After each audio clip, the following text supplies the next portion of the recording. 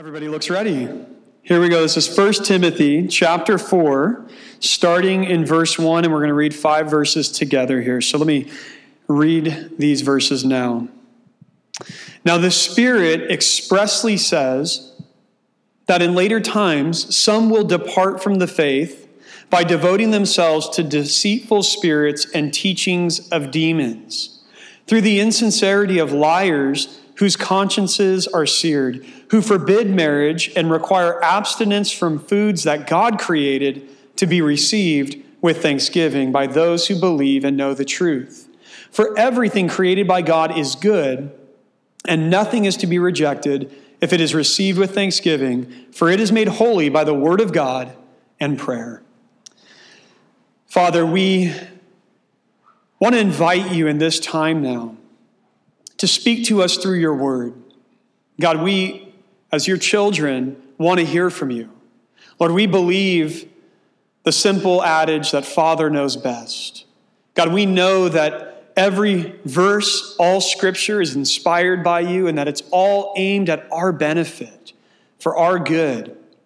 So Lord, we pray now as we consider these 5 verses together this morning, that you would speak to us, that you would teach us, and Lord, that you would help shape and mold us into the type of people individually, but even the type of church corporately that you want us to be. And so, God, we invite you in this time now to do this work in our hearts and in our midst for your glory and for our good. In Jesus' name we pray, amen. Amen. Why don't you go ahead and be seated. So this time of year, all of us are seeing lots and lots of advertisements, of course. And I'm really shocked at the strategic marketing on social media these days. I'll be on Instagram or something or Facebook, and you get like strategic marketing that's coming to you based on things that you've looked at or researched in the past. One of the things that keeps coming back to me is DNA testing. Whether it's like Ancestry.com or 23andMe, I keep getting advertisements for this stuff, and I'll confess to you, I'm a little bit interested in doing DNA testing and kind of figuring out a little bit more about my roots and where I've come from, where my family's from. But evidently, I've been looking into that a little bit this year because it keeps coming to me. So maybe I should just go for it and just do it. But a lot of people are interested in DNA testing these days. Maybe some of you have even done it. And again, a lot of us were interested in it because of the ancestry portion of it.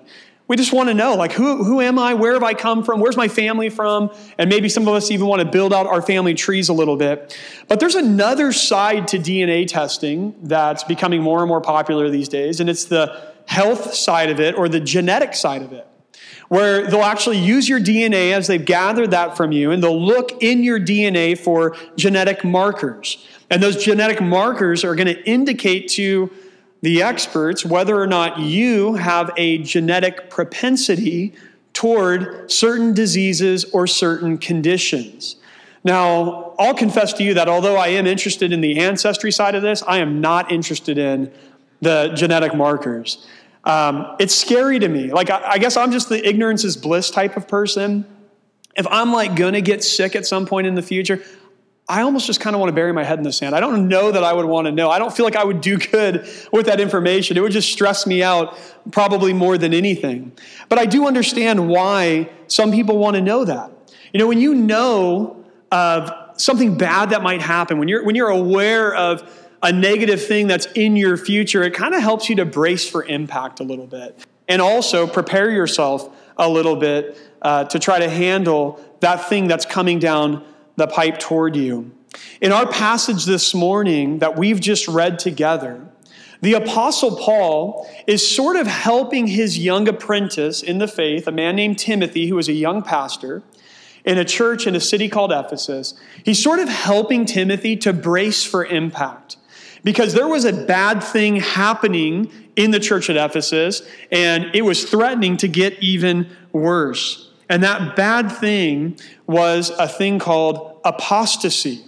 Apostasy is a word that just means people falling away from the faith. People who at one point were professing their faith in the Lord Jesus. They were among us worshiping on Sunday mornings, and yet they apostatized or they fell away from the faith.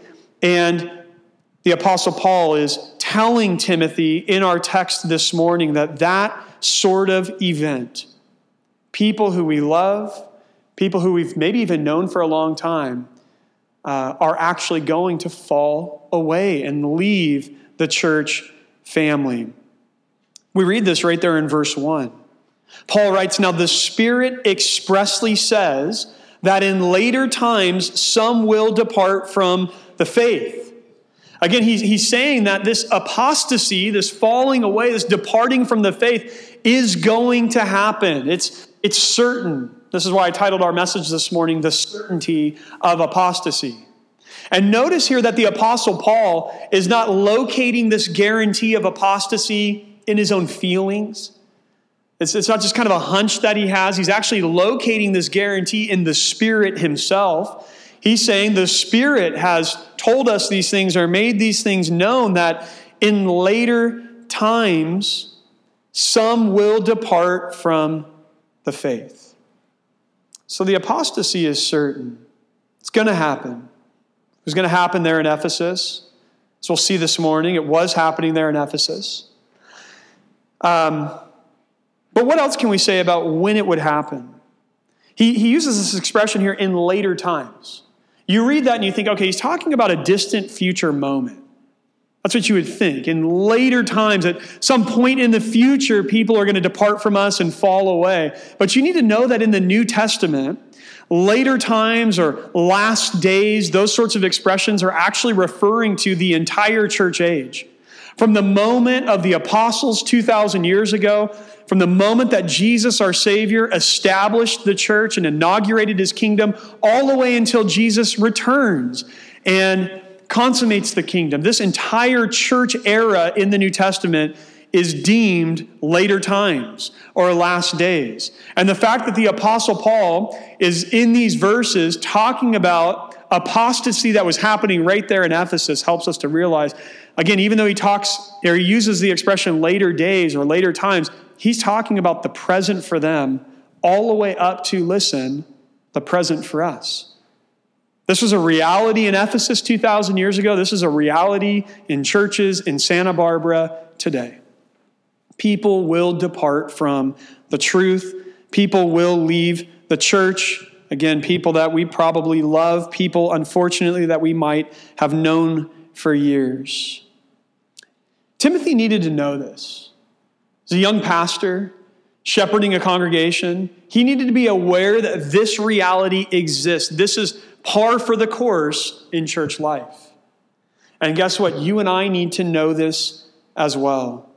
Not just so we can brace for impact, but again, so that we can prepare ourselves and see if there are measures that you and I can take to ensure that we ourselves never fall prey to this, that we ourselves are not here for the moment now, but we depart from the faith at some future point. And also so we can try to prepare ourselves collectively as a church. Are there things that we can do that would help to the best of our abilities to ensure that people are not apostatizing, that people are not departing from the faith? You know, getting back to the genetic testing for a moment, the reason why people want to learn about these genetic markers is so that they can hopefully take preventive steps that would help them to avoid those future diseases that they have a genetic tendency toward.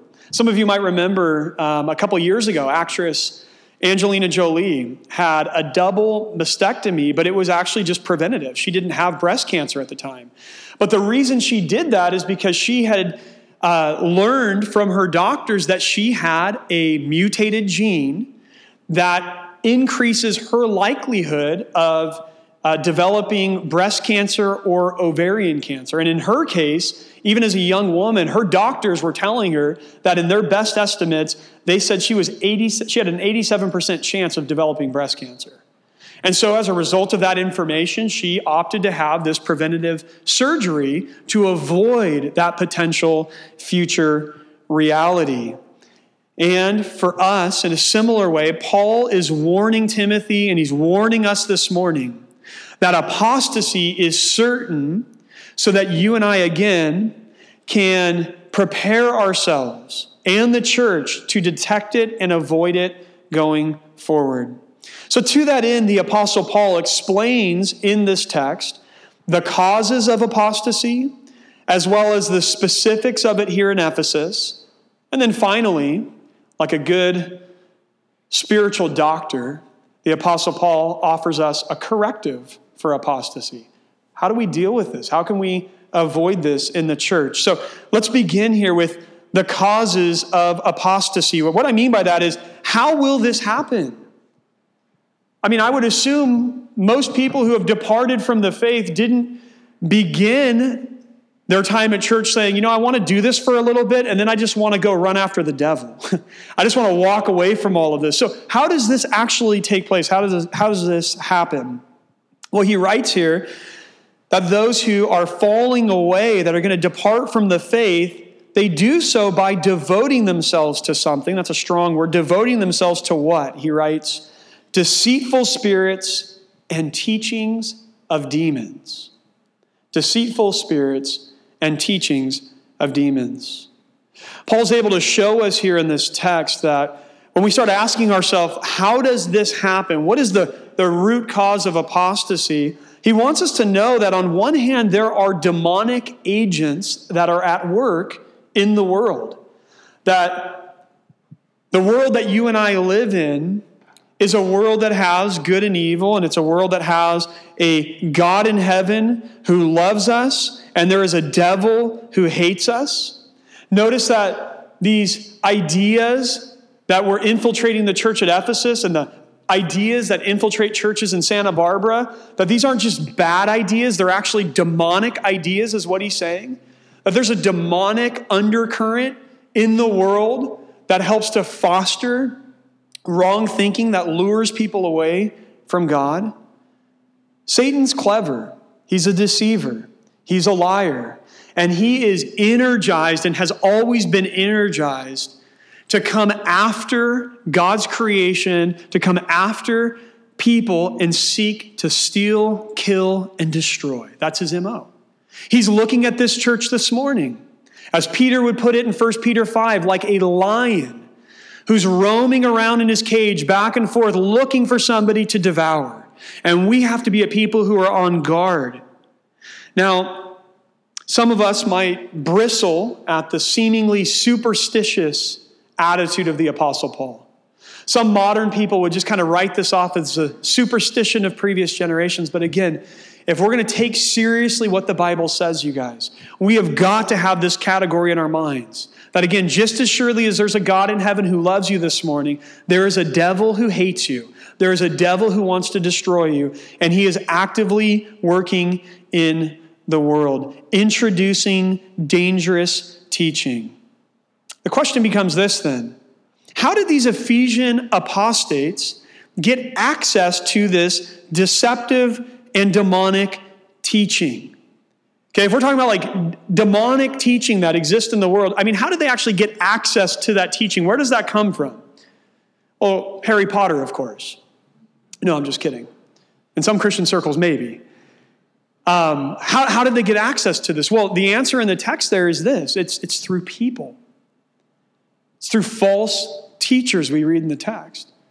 That's where the doctrines of demons or the teaching of demons were coming to the Ephesian people from. It was coming through people, and again, in this case, teachers in the church. So we just talked about how there are demonic agents that are at work in the world, helping to foster a place of, or a climate of apostasy. But not only are there demonic agents, we see here that there are human agents. The Apostle Paul writes that this takes place through the insincerity of liars whose consciences are seared.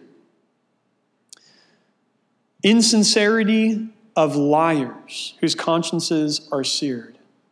It's a pretty harsh assessment of these false teachers in Ephesus. Some translations will say something along the lines of hypocritical liars. The idea is that these false teachers who were teaching wrong things, they actually were doing that and they were knowing what they were doing. They weren't even believing the things that they were teaching, but they were teaching it nonetheless to suit their own passions. When you think of the various cults and false religions that exist in the world, and you could name probably a dozen of them if you just sat and thought about it. When you think about those cults and when you think about false religions in the world, the level of immorality of the leader is usually unthinkable. When you trace those movements back to those who started it, oftentimes you see incredible immorality if you look at it from the outside. I mean, oftentimes the leader of a cult has a harem of women. Surprise, surprise.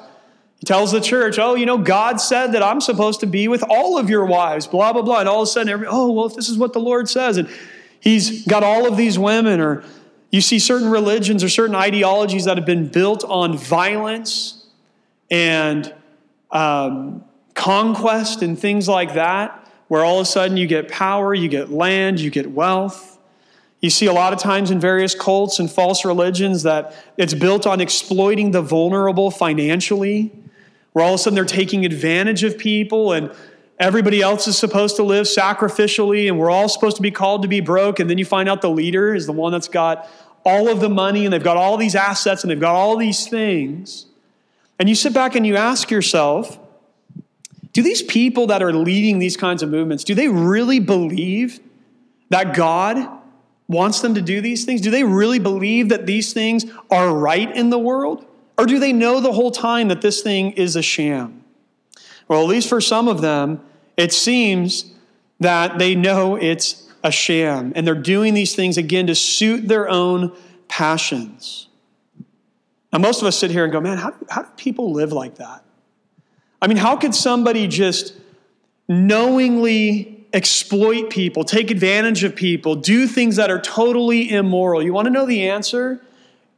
It's because their consciences have been seared. I mean, think of the imagery there.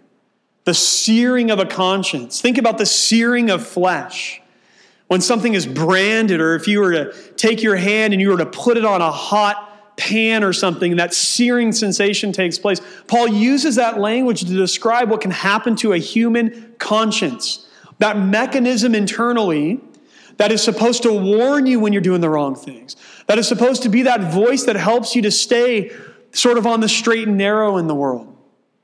The Apostle Paul is teaching us, and he's taught it elsewhere in this same letter, that your conscience can actually be broken. It can be seared. You know, when you think about how apostasy works, how falling away works, it almost never happens overnight. Again, I said earlier, people don't just show up. You're not sitting here this morning unless your conscience has already begun the process of being seared. You're not sitting here this morning going, I really, really hope to become a terrible person someday. I really, really hope that there's a Netflix documentary done on me in 20 years about how I took advantage of a bunch of people and was a horrible guy or gal. We don't just wake up thinking that. Most of us are in the church because we're going, hey, is there something here for me? Is there truth here? Is there a way to build a life that actually matters and actually helps people in the world? And so these things don't happen overnight. Generally, it's a much slower, more subtle movement away from godliness. And then as a result, movement away from truth itself. When you begin to reject your conscience long enough, you come to a point where your conscience rejects you.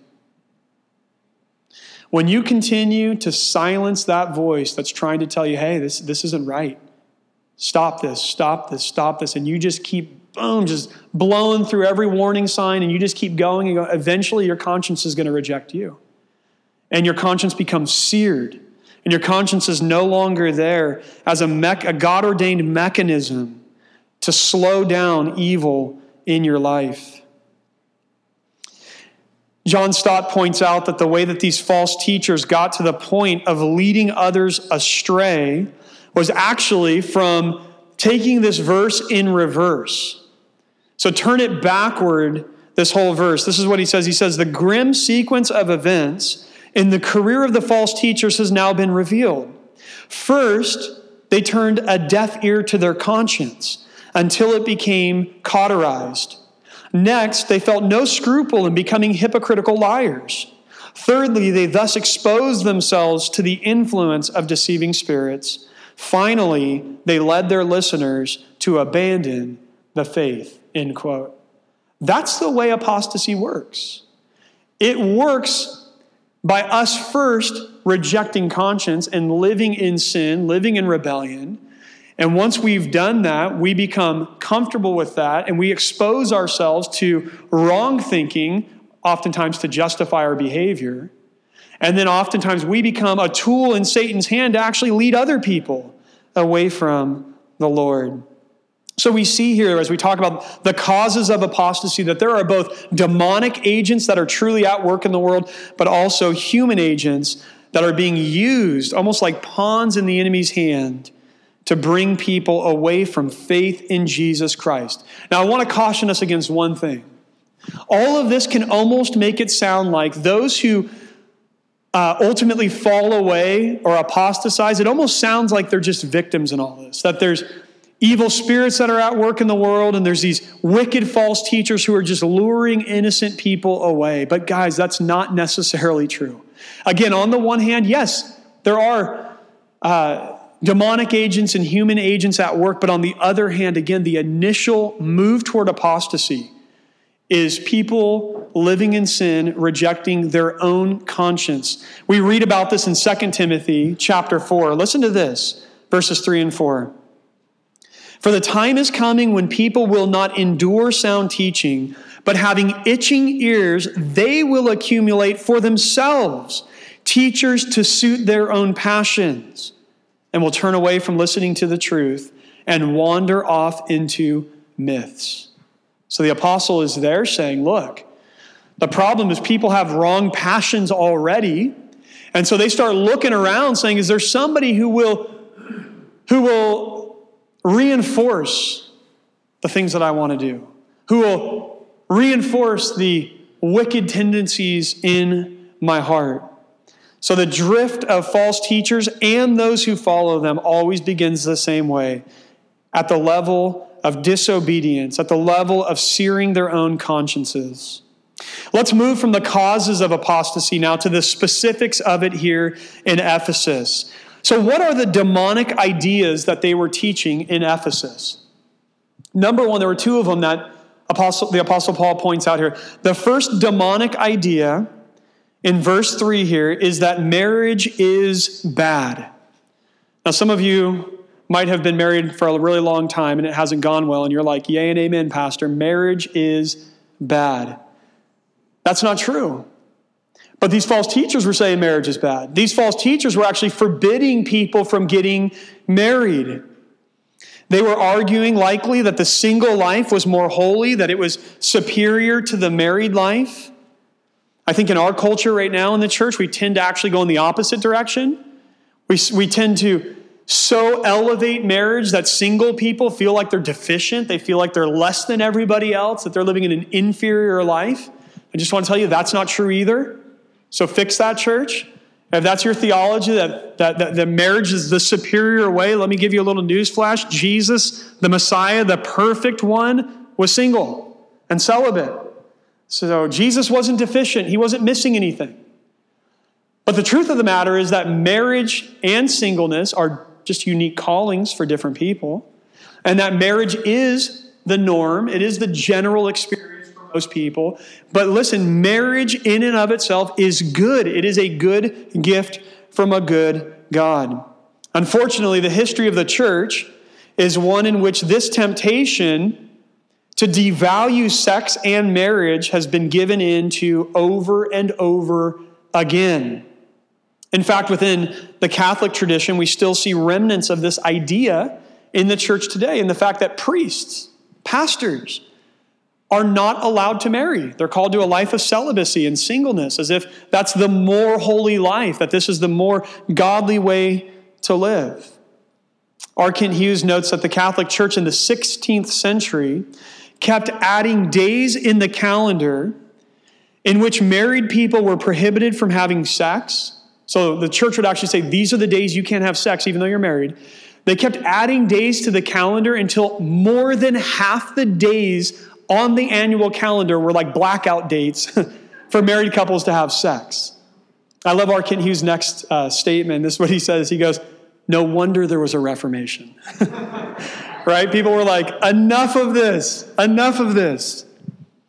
Now, where did this idea come from here in Ephesus? This idea that marriage is somehow bad and should be restricted. It's hard to know for sure, but I think one good clue is related to one of the false teachers that we're warned about back in verse 20 of chapter 1. His name was Hymenaeus. This is back in chapter 1, verse 20. We're told there that he had shipwrecked his faith. He was a false teacher in Ephesus that Paul calls out by name and warns the church against. So he was a false teacher, but check this out. In 2 Timothy, we actually get a little bit of information about the nature of his false teaching, the bad doctrine that this particular guy had. Here's 2 Timothy 2, 16 through 18. Paul writes to Timothy in his second letter, he says, "But avoid irreverent babble, for it will lead people into more and more ungodliness, and their talk will spread like gangrene. Among them are Hymenaeus," here he is, "and Philetus, who have swerved from the truth, saying that," here's the teaching, "saying that the resurrection has already happened." They are upsetting the faith of some. In other words, this man, Hymenaeus, believed and taught that the resurrection of the righteous had already taken place. Okay, big deal, Daniel. What does that have to do with marriage? Do you remember what Jesus said about marriage in the resurrection? Back in the Gospels, Jesus was talking, he was in a debate, he was always caught up in debates, but with Sadducees and Pharisees.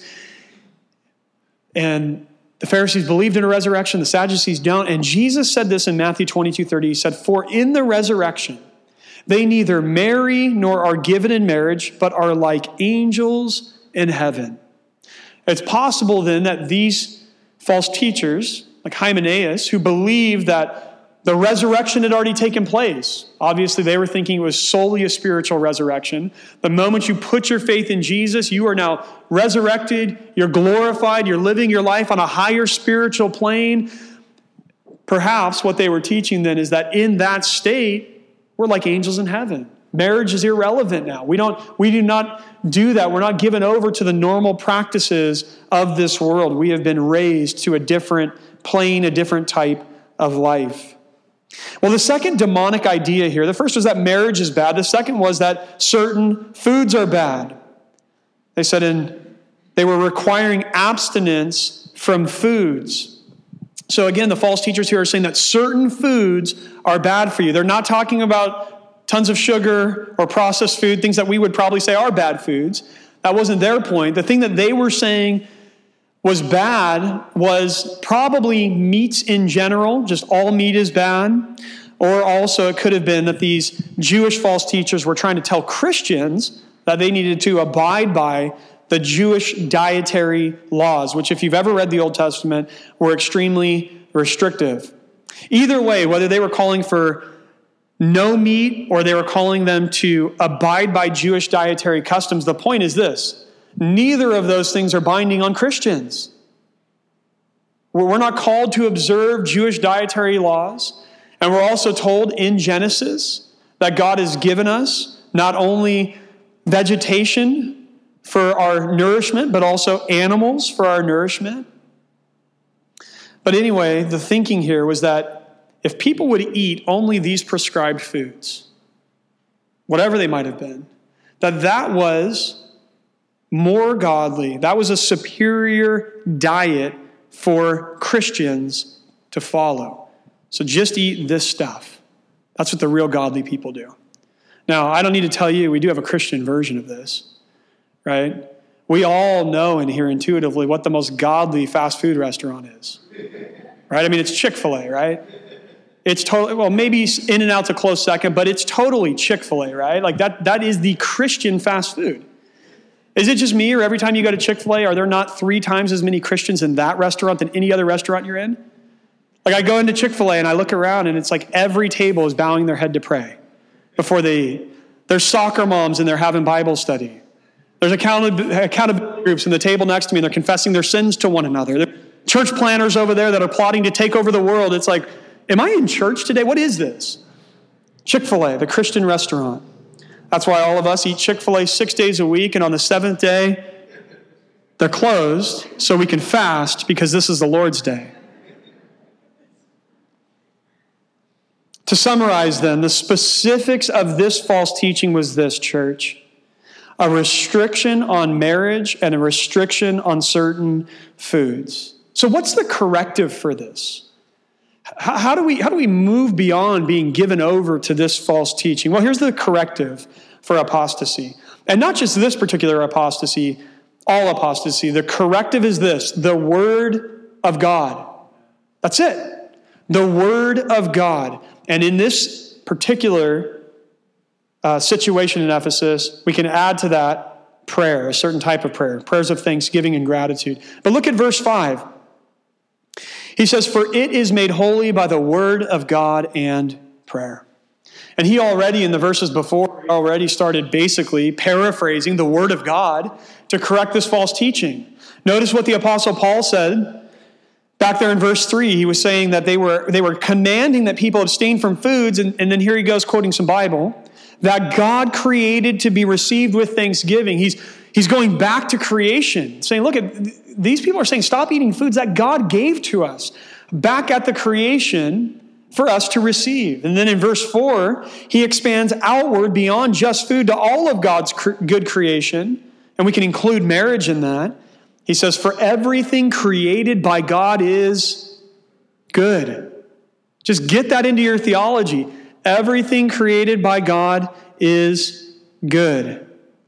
This statement takes us back to God's own assessment of creation. Remember back in Genesis 1:31, God had made everything. And then he sits back and he's surveying his own work and the beauty and glory of all of creation. And God saw everything that he had made, and behold, it was very good. It was perfect. It was paradise. Now, of course, sin has entered. Sin has wrought destruction on God's good creation, and does take some discernment now.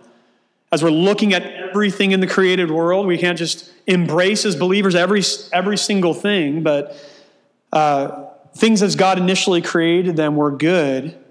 And right there, church, in the creation narrative of Genesis, we see the institution of marriage.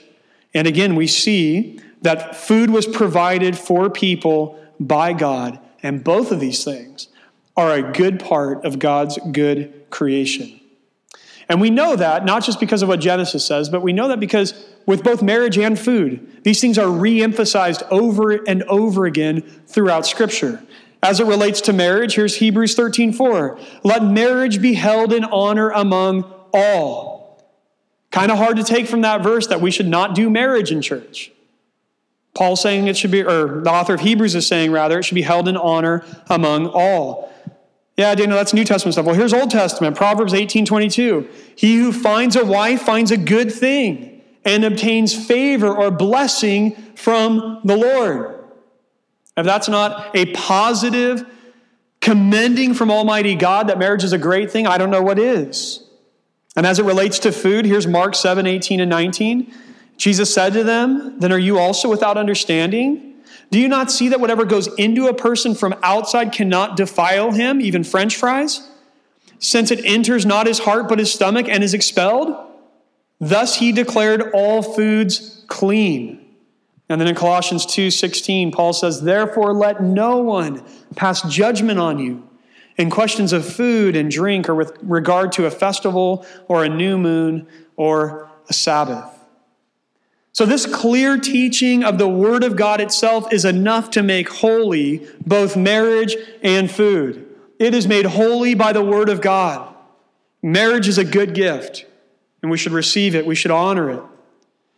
Food is a good gift that we should receive with gratitude. The Word of God itself is honoring these things and making them holy. But notice this really interesting thing that happens.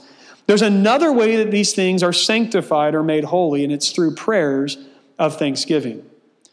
As he is talking about food here, he tells us that these things are being sanctified not just through the word, but through prayer.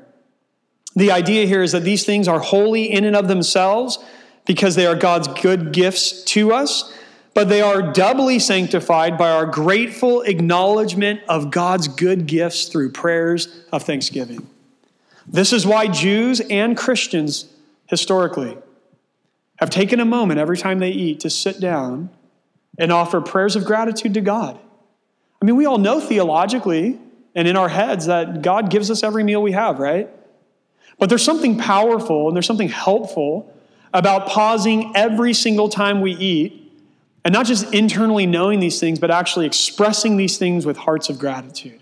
Where we sit down with our children and our family or our friends, whoever we're gathered with, and we take a moment and we say to our God, God, you are so good to us. Thank you for providing for us. Thank you for this good food, this gift that you've given to us.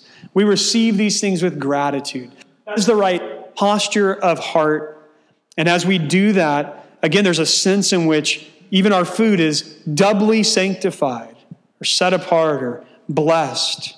So we bless our food by gratefully acknowledging the source of the gift through prayers of thanksgiving. But church, to summarize, the way to correct false teaching is always, always, always the Word of God. That's why everything we do has to be founded on God's Word. That's why every single Sunday in this church, we are going to devote ourselves to the apostles' teaching. We're just going to do that.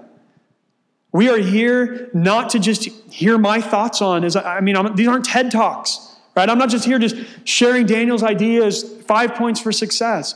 If what I'm doing here in God's Word, or whoever's preaching God's Word that Sunday, if what we're doing here is not anchored in God's Word, we're wasting your time and we're dishonoring the Lord. This is our standard, and this is the corrective. This is the safeguard against false teaching. So what do we do in light of all of this? I mean, there's a sense in which you and I are last days believers, and you and I know from this text and others that people will depart from the faith. So what can we do? Well, individually, be students of the Word.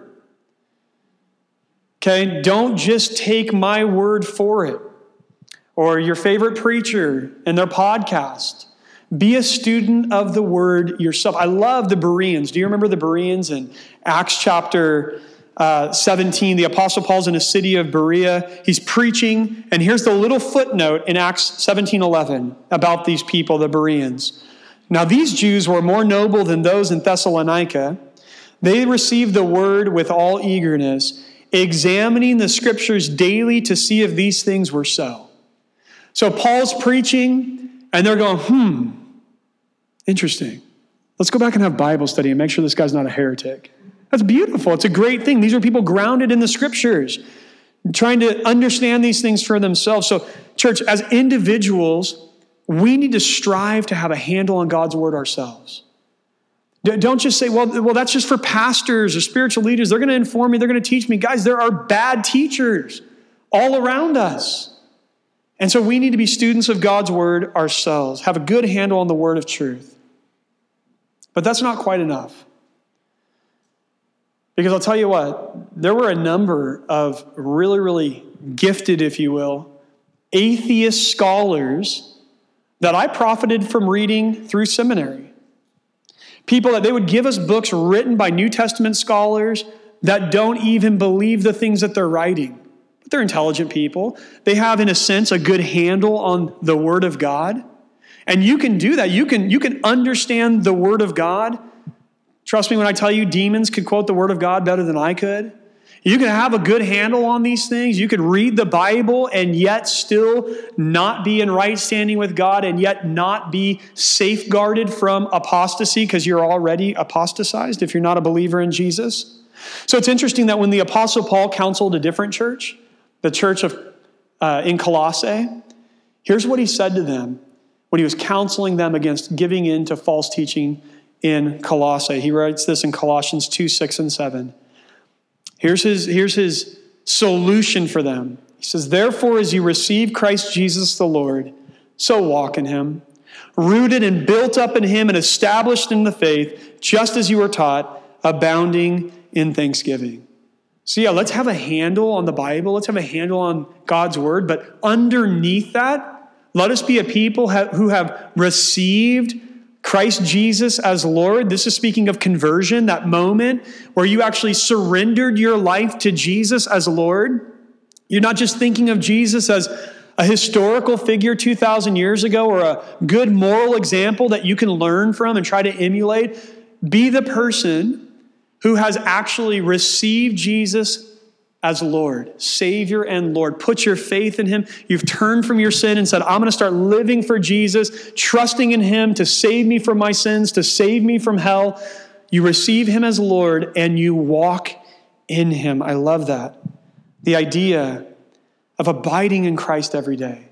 The idea of trying to live the life of Christ by his strength every single day, walking after him, walking in him. These are the things we can do as individuals. What can we do as a church? Really quickly, we can do this. We can be a church corporately that is based on the Word of God, number one. We can be a church corporately that is careful, listen, careful in the teachers that we entrust as teachers in our church. And we talked a little bit about this as we were talking about qualifications for elders and deacons the last few weeks. This is so important. It's so important that we get the right types of people. People whose hearts have genuinely been transformed by Jesus. People who are not living this hypocritical life as a liar and a deceiver. People who have integrity and people who know and understand sound theology. We have to be careful as a church in who we raise up. Thirdly, we need to pray for our leaders. We need to pray for our teachers. And I would challenge all of you as your pastor, pray for me. Pray that I would be faithful to study God's word, that I would be faithful to prepare God's word accurately week in and week out. And just pray for me in general that I would be faithful to Jesus and faithful to my family. We all can think of so many different pastors who have gone off the rails one way or another. And believe me, I'm not beyond that. The Apostle Paul says, he who thinks he stands, take heed lest you fall. And so as your pastor and as a brother in Christ to all of you, I'm pleading with you, pray for me. And pray for all of our leaders that we would be godly people and that we would have a handle on God's word and we would devote ourselves to God's word. And then lastly, let's help keep our leaders accountable. Okay? If you see something in my life that seems weird to you, talk to me about it. If there's things that are off, if I say things that are off color, if I'm behaving in a way that just is not fitting of a Christian, don't just go, well, he's the pastor. I should talk to me about it. Be nice, please. Be gentle, please. But by all means, please talk to me about these things. I'm just as blinded to my sin as everybody else in this room. We are all blinded to our own sin to some extent, and we need each other. I need you, you need me, we all need one another, and we are all the body of Christ, not just the pastors, all the body of Christ. And listen, we all share the responsibility to build up this church that we call Apostle Santa Barbara. That is all of our responsibility together. And as we do that, listen to what happens. I'm going to just read a section of Scripture, and then I'm going to pray. But you can just close your eyes even and just think about what Paul says here in Ephesians 4:11-16, and then I'll pray. And he, speaking of Jesus, gave the apostles, the prophets, the evangelists, the shepherds and teachers to equip the saints for the work of ministry, for building up the body of Christ, until we all attain to the unity of the faith and of the knowledge of the Son of God, to mature manhood, to the measure of the stature of the fullness of Christ. And here's the key for what we're talking about this morning. So that we may no longer be children, tossed to and fro by the waves and carried about by every wind of doctrine, by human cunning, by craftiness and deceitful schemes. Rather, he says, speaking the truth in love, we are to grow up in every way into him who is the head, into Christ, from whom the whole body, joined and held together by every joint with which it is equipped, when each part is working properly, makes the body grow so that it builds itself up in love. Father, we are so thankful that you are a God in heaven who loves us. We're so thankful that throughout all of history, you have walked with your people. You have guarded your people. You have protected your people. And Lord, we are asking you that you would continue to protect each and every one of us. That, Lord, you would hold us tight, that you would strengthen our faith, that you would watch over us as a local church body. Lord, I also want to pray for every individual in this room. Lord, I ask that our faith is sincere. I pray that we have not just been going through the motions here at this church. I would pray, Lord, that real conversion has taken place in our hearts, that we have put our faith in you and the Holy Spirit is now inside of us, because we know if that's true, then there's a sense in which we're always safe. And so, Lord, I pray for all of us that our confession of faith would be true. And Lord, I pray that we would be a people who are devoted to your word. We would be a people who abide in Christ every single day, who walk in him. And that through that, Lord, you would help us to safeguard our own lives, our families, our friends, our church against false teaching and apostasy. Lord, I do pray, though, that if there are any in our midst who either have never professed faith in Jesus at all, or perhaps they have, but it's never been more than that. They just talk the talk, but they don't walk the walk. They don't really believe these things. They've never surrendered themselves to Jesus. Oh, Lord, I pray that you would change their heart here this morning, that they would make a conscious decision before they leave this church to say, I'm done living my own way. I'm done following my own ideas. I am going to surrender to the Lord Jesus, who died for my sins, who rose again, and who is Lord of all. I'm going to follow him with my life. I pray they would do that they would receive you by faith, and they themselves would be saved. Do this work among us, Lord. And now, Lord, as we close in singing and worship and reflecting on the things we've talked about today, Lord, we give you our hearts once again. We sing you these praises because you are worthy. You have saved us, and we love you forever for that. In Jesus' name we pray. Amen.